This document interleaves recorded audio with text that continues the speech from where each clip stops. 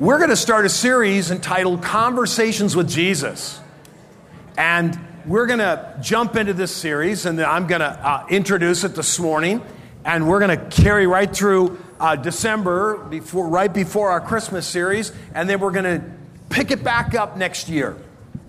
Because Jesus conversed with people. He was very provocative.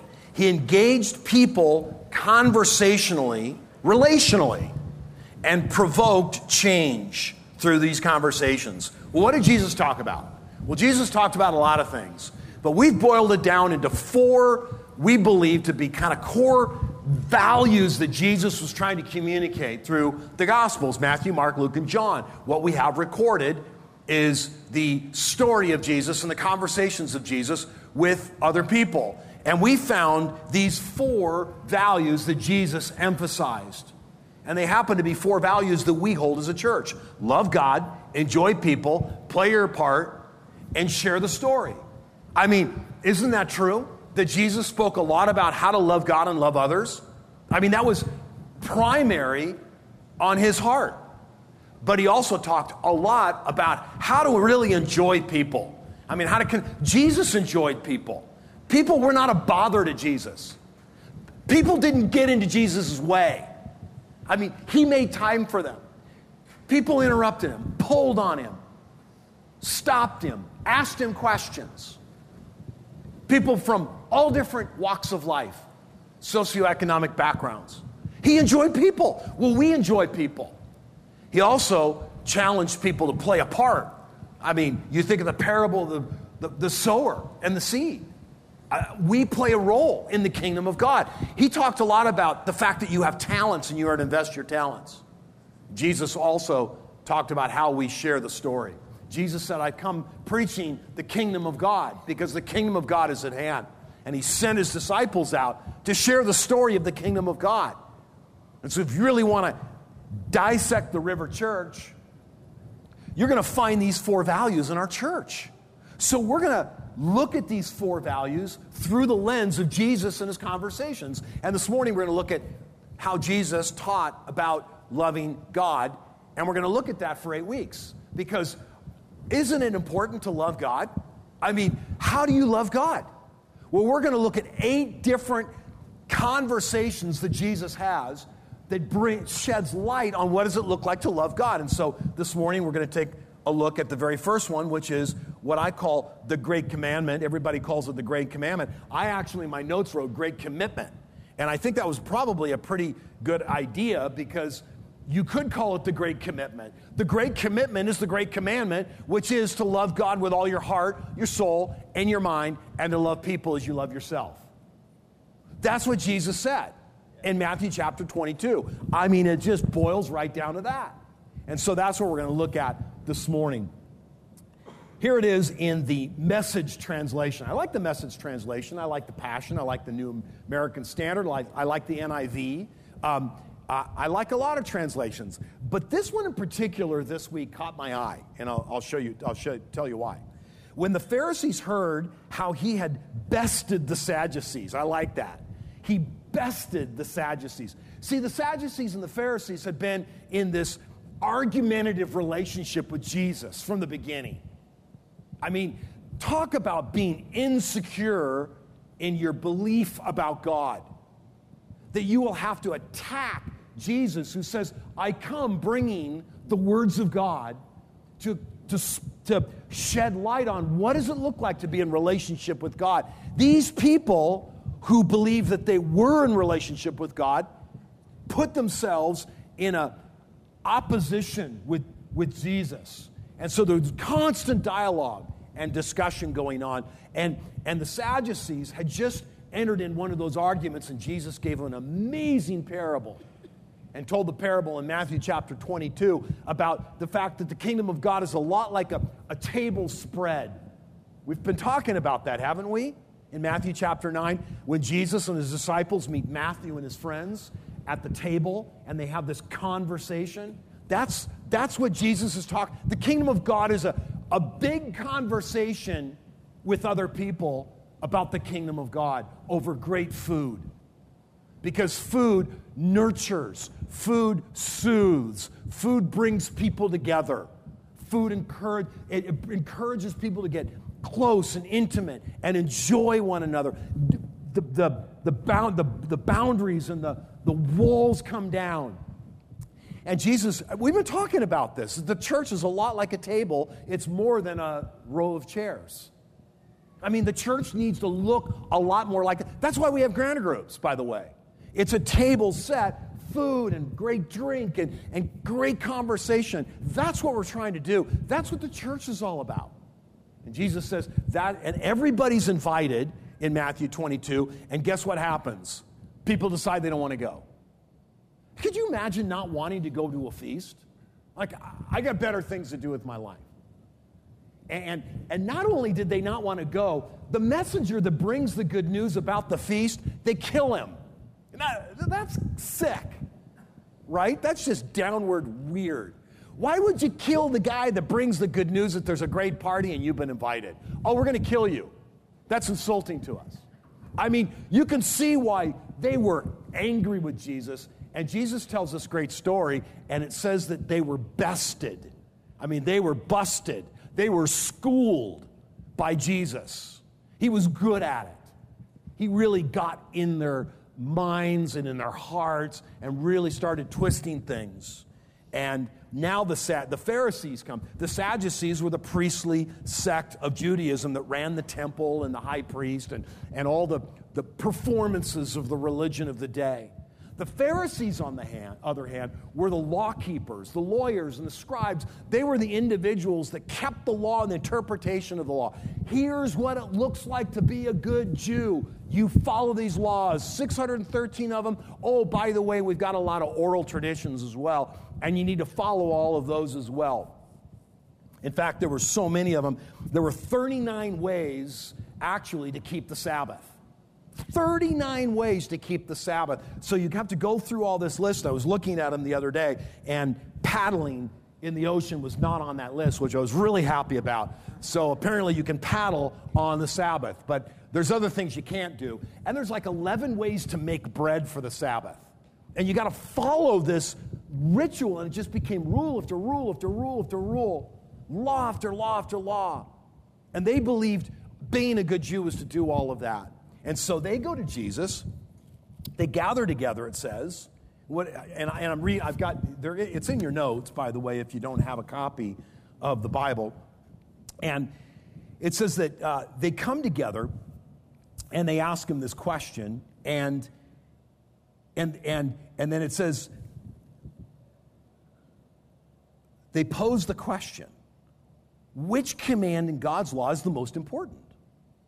And Jesus says, well, here it is. See, they were thinking, we got him. There are so many laws. You pick one and you miss the rest of them, you're out. You've messed up. You're not a very good teacher. You're not a rabbi. You're not following our traditions and our laws. We're going to get you because you can't answer the question and be right. But Jesus just jumps right in. What does he say? Well, here it is. Love God. Love the Lord your God with all your, in the message, it says passion, prayer, and intelligence. This is the most important, the first on any list. There's a second, and it's alongside it, love others as well as you love yourself. And these two commandments are pegs. Everything in God's law and the prophets hang on them. And there was silence. A little more discussion goes on. And there were no more questions. I like the play on words here in the original language. There's lots of things going on, but themao is to silence, and epirotao is to question. A lot of epirotao going on, and a lot of themao going on. There's silencing and there's questions. They thought that they were going to silence Jesus with their great questions. Jesus raises good questions and silences them. Totally ironic. Turns it all around. And by the way, the Pharisees should have known the answer to this question. I mean, think of it. It's the Shema from the Old Testament. In Deuteronomy chapter 6, verse 4, it says, Shema Israel. The Lord God, Yahweh, is one. You shall love him with all your heart, with all your soul, and with all your mind. This came right out of the Old Testament. They already knew. Twice a day, they would actually recite this with their family. Twice a day, what do you recite? Twice a day, what do you recite in your home? Every day, Shema Israel, Yahweh, the Lord God is one. We will love him with all our hearts and with our soul and with all our mind. Every single day. And what Dr. Mike Wilkins points out is that not only did they know that it was supposed to be orally, verbally communicated or spoken or sung or prayed, but it was also an indication of their heart's willingness to obey all that God said. Because you are one God, you are the one God, we will love you by living according to your laws. I mean, that's what Wilkins points us. It included the duty of obedience to all the laws. Not just some emotional attachment, but giving oneself to him with the entire person. That's what it means to love God, to give yourself with the entire person. And we don't follow the commandments in order to get the love of God. We love God, and as a result, we really follow after him. And that was the intention. If you fall in love with God, you're going to want to know what God says and live the kind of life God has for you, right? Makes sense, doesn't it? And so they understood that. And he also points out, you can't really love other people if you don't love God. That's why Jesus adds to the Deuteronomy 6:4 Shema, which they should have known, to love God with all your heart and all your soul and all your mind, but also Leviticus 19, love your neighbor as yourself. It's right in the Old Testament. And he puts those two together and says one doesn't live without the other, and you really can't love people unless you really love God. So let's really talk about what does it mean to love God. I mean, the German, I looked at the Greek translation, and I looked at the New American, heart, soul, and mind, and the German really didn't help me here. Herz is heart, and Seele or Seele, I don't know which way to pronounce that, is the soul, the being, and Gedanken is the mind, the intelligence. But when I looked at the next statement about loving your neighbor, this was really interesting, both in the Greek and in the German. The idea of neighbor, it's Nächsten in German, and it literally means this. It means love for one's fellow man. Isn't it interesting? You don't have a neighbor. You have someone living next to you you're supposed to love. Oh, no, you don't have a neighbor. You have someone next to you who you're supposed to love. That's the intention of the word, both in Greek and in the German. We lose sight of that when it's translated in English, and we become neighbors with people that we don't even know and may not even like. And yet what Jesus is saying, if you truly love God, you'll understand the root of the word neighbor, which is to love someone, your fellow man, who actually lives right next to you. The person right in front of you is your neighbor. So how do you do that? Well, you learn to love God. So how do you love God? Well, it's an intense love for God. It's a passion. It's a prayer. And it's an intellect. It's something you think about. The greatest way to illustrate this is through a scene of a movie that I saw with my father and my brother. It came out many years ago. I had read the book. A river runs through it. It's a semi-autobiographical story of Norman McLean and his family in Montana, and they were fly fishermen. His father was a Presbyterian minister, and he and his brother were a couple of numbskulls, and yet they had a deep respect for their father, and they struggled with his rules and regulations, and yet one of the things that really connected them as a family was fly fishing out in the Blackfoot and other rivers. And so you would see them often out there, and it's a beautiful movie. And when it came out, I said, Dad, and I told my brother Dave, we got to meet up. And I was living in Thousand Oaks at the time, and they were down here, and so I said, let's go to Westwood and see this movie, because this is really the story of our lives. 35 plus years ago, we built a log home in the near the Jackson Hole, Wyoming area in Idaho, and by the Teton and the Snake River. And my father and my brother and I spent many, many years fly fishing together. And so it just brought a lot of emotion. There's a scene, and it's the last scene of the movie, and I just started bawling. It just really got to me. Because Norman McLean is now an old man. His father's died. His brother is gone. He's all alone. I don't know about you, but the older you get, the one thing you do fear is loneliness. Aloneness. Wondering whether anybody will ever take care of you or whether you will have anybody with you. It's a fear. It's something you deal with. And in that moment, I just sensed this man alone, and these are the words he said. Now all those I loved and did not understand in my youth are gone. But I still reach out to them. They are all gone. But the desire remains. The desire to be connected to something I love dearly.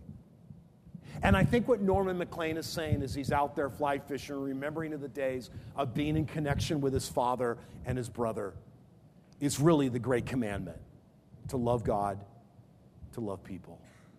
There's a deep desire within all of our hearts to truly want this above all other things. And that powerful scene of a father's connection with his boys and boys' connection with one another illustrates the desire that lives within every one of our hearts. And yet so often what happens is it gets pushed out or lost. So Jesus says to the Pharisees who knew the greatest commandment, why would you ask a question if you already know the answer? Think about it. Why? They already knew the answer. They thought they were going to try to trick Jesus. It really shows how confused they were in their own religion. And Jesus clarifies with their own texts. Well, here's how you do it. It takes passion. First of all, it takes passion. Well, what's passion? Passion is what drives your life. We all have passion. We've got great passion. I want to say several things about passion. It comes from the word cardia, heart. Now, in the Old Testament, the heart and the mind are connected, but Jesus separates them here in the Great Commandment. And the heart and mind are separated because the heart is the command central for your entire life. You'll never be committed to whatever controls your life unless you are passionately in love with it. And so, in Jeremiah chapter 17, verse 9, the heart is deceitfully wicked. But Ezekiel reminds us in 36 that God has given us a new heart. So the heart's been restored in Christ. God came to give you a new heart because the heart led you away from God. Now you have a heart that's reconnected with God, and that's why David cries out in Psalm 51, create in me a clean heart, O God, and do not take the Holy Spirit from me. You take that, you take my life. I mean, when's the last time you thought of your heart as your life? So it's passion. I want to say several things about passion. First of all, there's a real lost passion today. John Eldredge points this out, who writes a lot of great books on this, and says that basically what religion has done to Jesus is a self-reliance on a command-based. Do this, and you'll get that. You earn, deserve, and it strips away the core of our faith, the deep longing in our hearts for something that stirs our innermost being, really stirs it. We've lost it. But I also want to talk about something else, and it's the enemy that wants to steal your passion.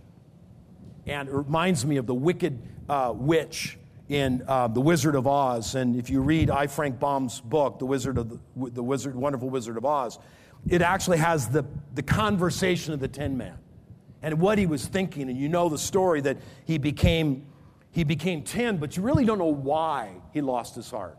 Well, the wicked witch was jealous of his love that he had for a Munchkin girl. And he wanted to marry her.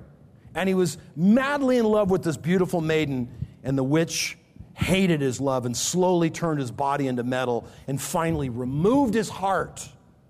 And the Tin Man says, I lost all my love for the Munchkin girl and did not care whether I married or not. The greatest loss I had known was the loss of my heart. While I was in love, I was the happiest man on earth, but no one can love who has not a heart. And so true that is. You may have lost your heart.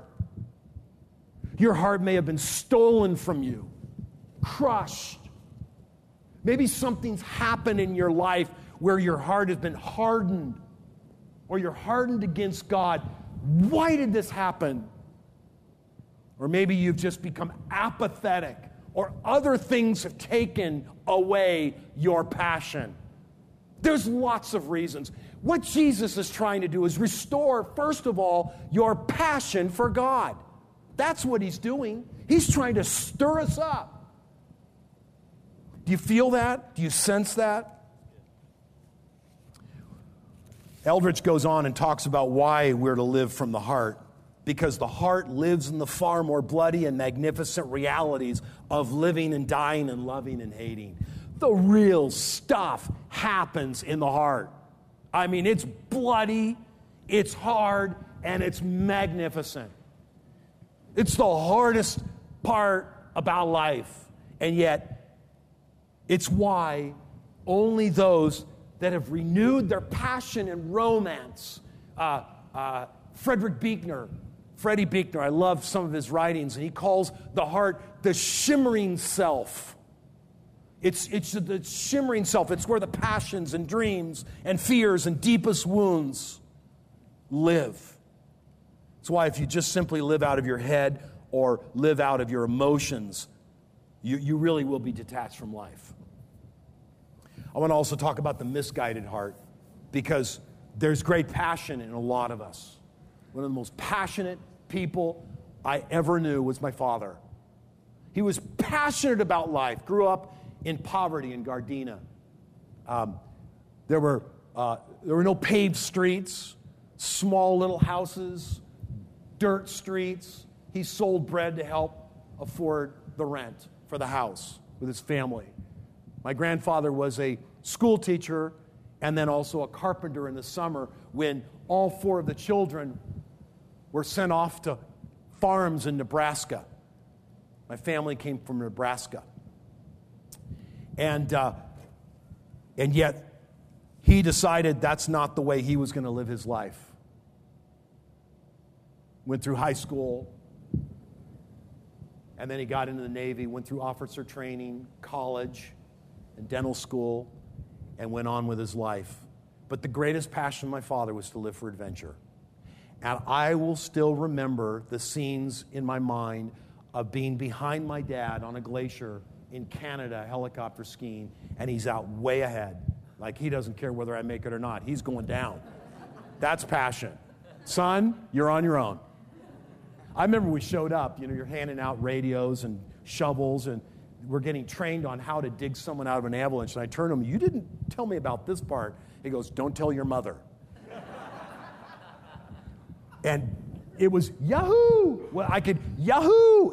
I could hear it. Whether it was his race boat going to Catalina, or water skiing, or snow skiing, or fly fishing, or windsurfing, or whatever else he did in life, there was great passion, and he lived with that passion, and he gave me that kind of passion for life. Life is to be lived with passion, but later in his life, he realized there's a greater passion. It's a passion for God, and it changed his relationships with God and changed his relationships with us, with everybody. I saw total change in his life. Amazing. So how do you love God with passion? A couple thoughts. The first one is you need somebody contending for you. Colossians chapter 2, verse 2, Paul says, I am contending. Argon, the struggle of an athlete. I am struggling like an athlete for you on your behalf.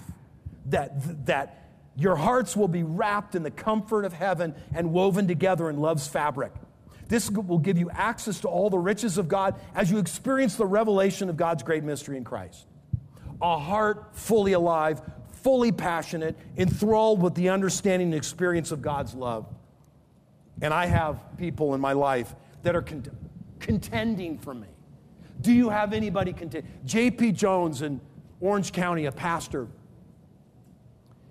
I know he intercedes on my behalf. I know he's praying for me. My passion is still alive because of him. David Jennings in Wyoming is a dear friend that I know he contends for me. He's cantankerous, but he also contends. And I love him for that and for both. And he's got my back. And he's praying. Do you have anybody in your life contending for you? Because you can't do it alone. Are you contending for anybody's passion for God? That's number one. Number two, I wrote focus time. I need exercise. My cardiologist has told me that. When I checked out of cardio rehab after 3 months, where are you going to be working out? What's your plan? I mean, it wasn't like, hey, go have a good life. You're all well. It was, you just almost died, so here's what you will do the rest of your life. Literally, they sat me down. It was an exit interview, and it was a commitment to 6 days a week because my heart needs exercise. My body needs it in order to get back to where I was before. I was communicated that way. Well, so does your spiritual heart. And so when I walk, it's for another purpose. It's for walking for my heart's sake, but it's also walking for my heart's sake. Because those are the times I connect with God. It's focus time. And I feel, I don't use the word love. You can say I love God, but it just doesn't work for me. I mean, I love my wife. I love my children. I love, a good grilled fish taco. But there's a lot of things I love. But when it comes to God, I don't know, Lord, I love you. I do love him. But what I really am is passionate about him. That's a better word for me. It just works for me. I'm passionate about you, God. You affirm me. You give me confidence. You believe in me. You fill me up, Lord. And those walks are the times I feel most passionate with God. Third idea, Louis Schmid says this, making a commitment to love one another, we surrender our freedom. We surrender our individuality. That's why it's hard to fully love God. It's costly. You got to surrender something. So I wrote 3 questions. What are you holding on to that's stealing your joy? Something's in the way. C.S. Lewis in Four Loves talks about this. He says, to love is to be vulnerable. And if you don't want to love, then keep it intact, give it to no one, wrap it around things and activities. There's your game plan if you really don't want to love. So go do that. Go off and do that. But he says, your heart won't become broken. It will become unbreakable. Play on words. Irredeemable. Your heart becomes irredeemable if you don't give it away. Give yourself passionately in the love of God. Where's the safest place from the dangers of love? Lewis writes, hell. This is the safest place you can be. I wrote a second question. What do you get really fired up about? You know what I get fired up about. What fills your tank? What really fills your tank? Where are you spending focus time? Number 2, we love God with all of our souls. That's the second thing that Jesus says here. And it's soul, but really it's about prayer, because the soul, the expression of the soul is communication. That's how we get prayer out of it. Your soul is your being. God makes you a living soul. And what did he do with you? Put you in the garden. And what did you do in the garden? Well, you commune with God. And when the evil one came in and sin happened, what happened? They lost that intimacy, that communion. The presence of God was lost.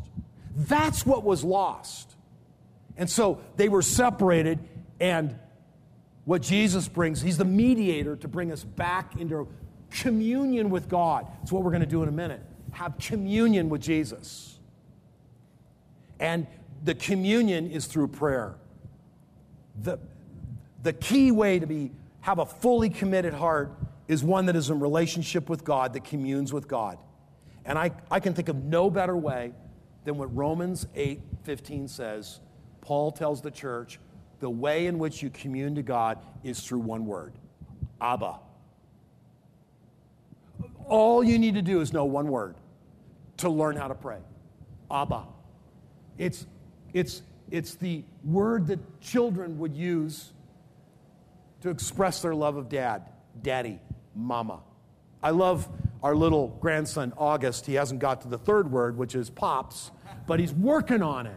He's working on it. But when I see him, the two hands go up, and a word comes out of his mouth, I sense what's going on there. There is no greater pleasure in life than a little 1-year-old, your grandson, your son, reaching his or her arms out to you, crying, Abba. I mean, that's what God wants. So why aren't we doing that? Jesus says, if you really want to love God, cry out, Abba. With all the passion that you have, Daddy, security, love, attention. You will take care of me. No one else will like you do. That's what God's saying prayer is about. That's the essence of prayer, is communicating to God, I know you will be my daddy. I know it. And I'm going to cry out to you. Keller points out that it's so much more. It's a primordial desire of every human being to reach out to the one who can love us perfectly. It's a primordial cry of every human being when they are born to cry out. And Paul taps into this and says, this is the way we talk to God. The soul is the whole of who you are. As a living being, God has made you as a communicative being. You can talk to God. Matthew 21, if you have faith and don't doubt, not only can you do what was done for the fig tree, but also you can say to the mountain, go throw yourself into the sea, and it will be done. All things you ask in prayer, believing, you shall receive. Jesus says it. I mean, James says it this way. You don't have because you don't ask. The reason why you don't have what you're really desiring is because you haven't even asked God of it. Batterson says, in Circle Maker, you become what you pray. You are becoming your prayer life. So what's your prayer life look like? I want to encourage you in this. I want you to join with us to begin. There's a group in our church that has just started a 40-day prayer study. And it's Rick Warren's 40 Days of Prayer. All the talks are online, YouTube. You can buy the book at pastors.com. And you can do it yourself if you want. Or you can just simply pray along with us.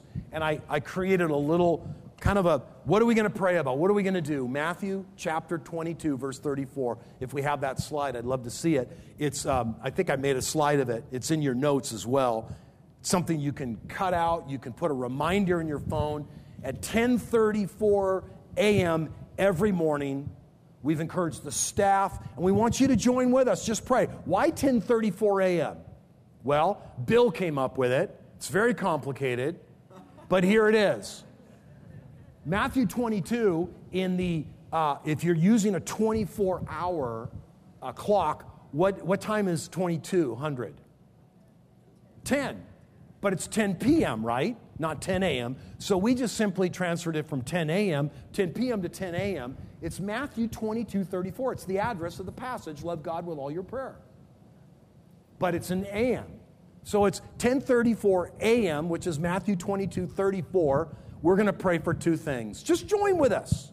It's not complicated. Pray for the growth of the love of God in your heart would continue growing through the next 8 weeks. That God's love will get deep into you and it will just grow. But second of all, pray for the church. We've been talking about this. A lot of things are hinging on this one thing, but we have a lot of new goals, discipleship, and we want to apprentice new leaders, and we want to see, church Sunday morning gatherings all over the community pop up. But we also need a central hub. We need a place where kind of our command central, where staff and we can connect. It's a modern day well where the River Church and the community can connect, where we can do ministry. Lots of things are going to happen here. But pray for us. Let's pray for that. Let's pray God allows us to do that. Let's pray for that location. Pray for the financing. Pray for all the city to approve all of these things so that we have a place we can go that's part of the river, for the river to be in the community for ministry and outreach. So would you do that? But third of all, and finally, Jesus says, you need to learn how to love God with all your intellect, your mind. It is so important. Our minds, according to Dallas Willard, they bring the reality of God into our lives. The reality of God in your life. God is real on the basis of what you think about. Did you know that? That the realness experience of God is connected to what you actually think, what goes into your head, what you focus on. Greater reality, more experiences, it's because it's based on the fact that your mind has been handed over to God. That's the way you love Him.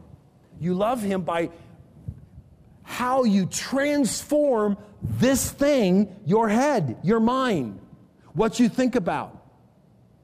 And guess what? The evil one, his job is to distort your thinking. That's what he wants to do. What God says is true, he wants to say is false. What he wants to do is put in false ideas in your head, and God wants to put true things that you can live on, you can rely on, you can trust him. You know they're true. And I could talk to you about relationships and marriage and parenting and health issues and work-related issues and experiences where the reality of God was so real in those because I didn't listen to the distortion and the lies. I listened to the truth that God was going to provide. God has a way. God knows what he's doing. All things work together for good. I know those are true, and the more I think of those things, the greater the reality of God in my life through those experiences. You can ask me, and I can look around and say, I know I can ask you about things. I know you know things about God because you've experienced them, and they align with truth. So are you growing your mind? It's so important. That's why in 2 Corinthians chapter 10, verse 4 and 5, it says that our fight is not this invisible war in the heavenlies with this power and all of that. It's up there. But you know where the real fight is? The lofty thoughts raised up against the knowledge of God. It's the lofty thought. It's the false thinking that comes into our head. It's the junk food that our brains are living on as opposed to good brain food. And we know what brain food is. It's God's Word. It's the truth of God's Word. It's the truth of other people that have read and written on the truth of God. That's why I read widely. That's why I read a lot of the old guys. The new guys are good. They're not as good as the old guys. I'll just say that. The old guys are a lot smarter and a lot better. They are brilliant.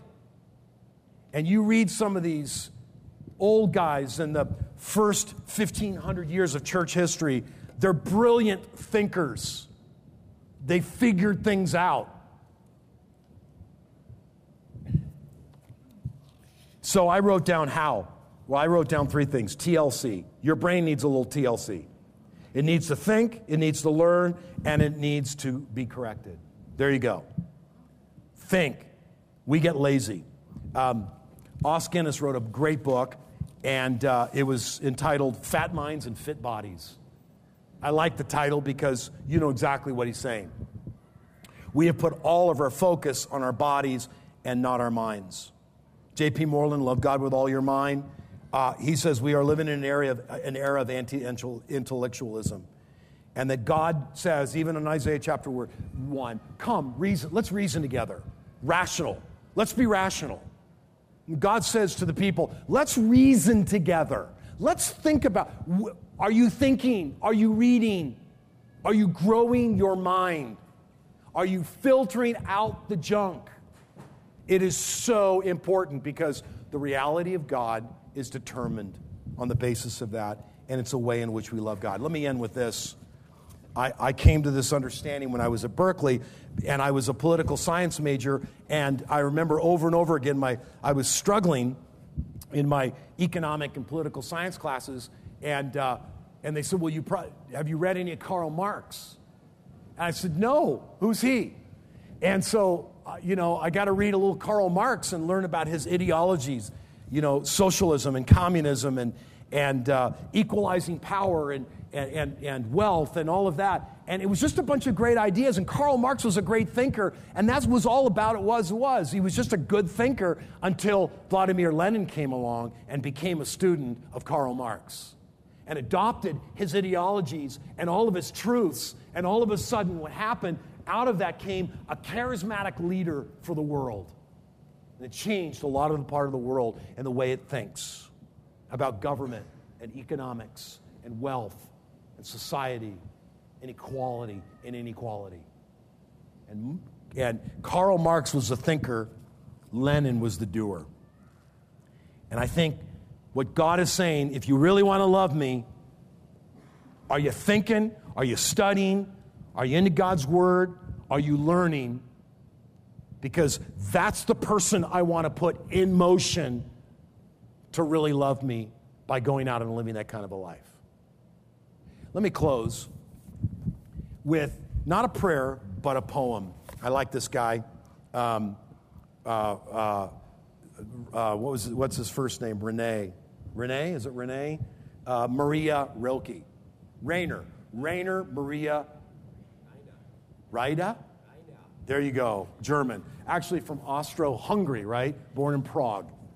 And German. And just pours out his heart to God in these amazing prayers. And these were translated from German over a very, very long time by these two individuals that studied them and wanted the preciseness of the German translated into English by Rilke, whose middle name is Maria, but he's a man. Okay, he didn't like that either. But here's a powerful, powerful poem. And just close your eyes and think of this. And you can play the music, you can do whatever, but this is intense. God is speaking to you right now, and he's saying, and this is the poem, I am, you anxious one. I am, you anxious one. Don't you sense me, ready to break into being at your touch? My murmurings surround you like a shadowy wings. Can't you see me standing before you, cloaked in stillness? Hasn't my longing ripened in you from the beginning, as fruit ripens on a branch? I am the dream you are dreaming. When you want to awaken, I am that wanting. I grow strong in the beauty you behold. And when the silence of stars, I enfold your cities made by time. I am, you anxious one. I am. This morning, we're going to go have communion with the Lord, with Jesus. So bring your anxiety, bring your issues, bring what's stealing your joy, whatever it is. Bring it to the table. Jesus died for that. You're going to meet Jesus in communion, and he says, I've come and all is forgiven. Come, all is forgiven. The bread and the wine represent that all is forgiven. You've been given new life. Come to me and eat of me, John 6. Eat of my flesh. Drink of my blood. That's how intimate Jesus wants to be with us this morning.